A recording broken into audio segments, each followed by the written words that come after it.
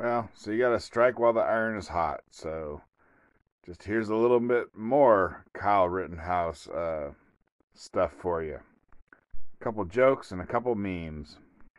And there's cussing in this, so whatever. If there's kids around or whatever, just turn this thing off right now. It's not that good. This is not a good podcast.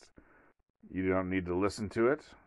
Uh, Keep it away from your kids. Obviously, when you tell someone not to listen to something, then they really want to listen to it. But this is the rare exception. I'm telling you not to listen to it, and you really don't want to listen to it. So I heard a couple jokes. I mean, these are obviously in bad taste. But the first guy that was killed by Kyle Rittenhouse, his name was Rosenbaum, and he had been previously convicted of having sex with some 9 to 11-year-old boys. Right, like Rittenhouse didn't know that, so it has nothing to do with that. He wasn't like, I'm going to shoot this pedophile. He had no idea, but it just turns out that the guy he shot, the first guy who chased him around, chased him down, and then finally got shot because he gave Rittenhouse no alternative, was a pedophile. So it's just a couple jokes I heard. So the first joke is, was Rosenbaum happy or sad when Kyle dropped his load on him?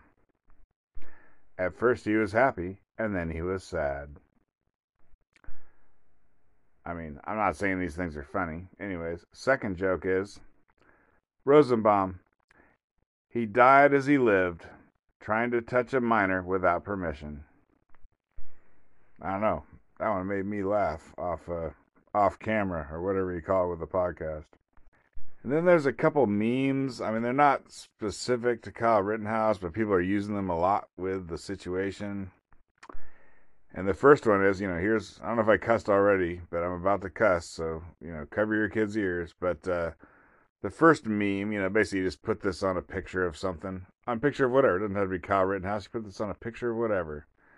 But the first meme is, it says, fuck around and find out. And I tried to look it up on the internet, and it's something like that. There's the Texas flag that says "Don't tread on me."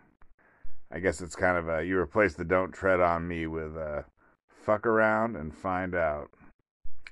Not sure how exactly to explain that thing. Hopefully that makes sense to you. And the other meme that they're using a lot lately is "Play stupid games, win stupid prizes." I think that one's pretty clear. It's basically, if someone has a rifle, don't attack them. Attacking someone with a rifle, that's a stupid game that you're playing. And obviously, the stupid prize that you win is that you get shot and you die. I mean, anytime you have to, these are not jokes, but anytime you have to explain a joke, it means the joke wasn't funny. So, sorry about that. Here's some extra info I just learned. So there's a lot of lawyers on YouTube, and they've been obviously talking about the Rittenhouse case because, whatever, that's what people want to watch. I mean, basically, it's lawyers. I don't know if you know this. Lawyers hate their jobs.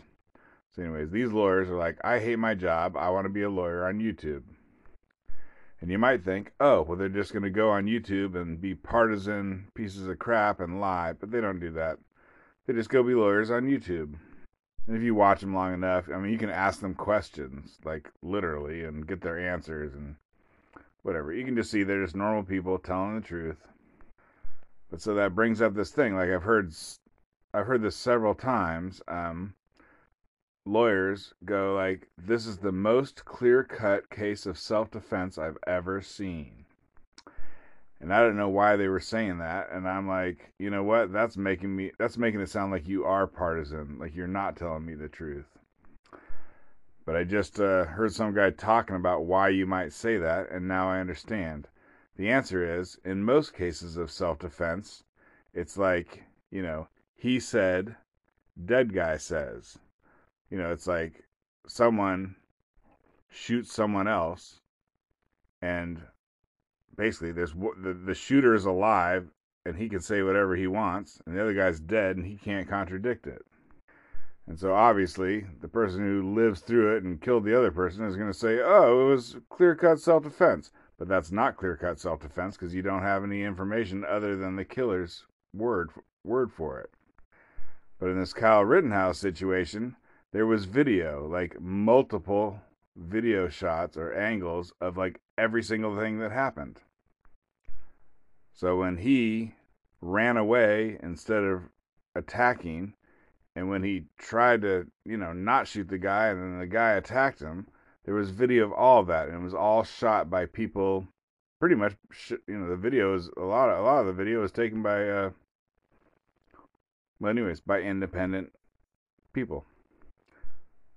Whatever. I'm rambling now, but anyways, it is possibly the most clear-cut case of self-defense ever, because independent people who didn't care about the result took video of it. People that hated him, people that, I don't think anyone loved him, no one knew him at the time, but basically you had people that hated him, and then people who were just trying to film the riot took video of it, and the video showed that it was self-defense.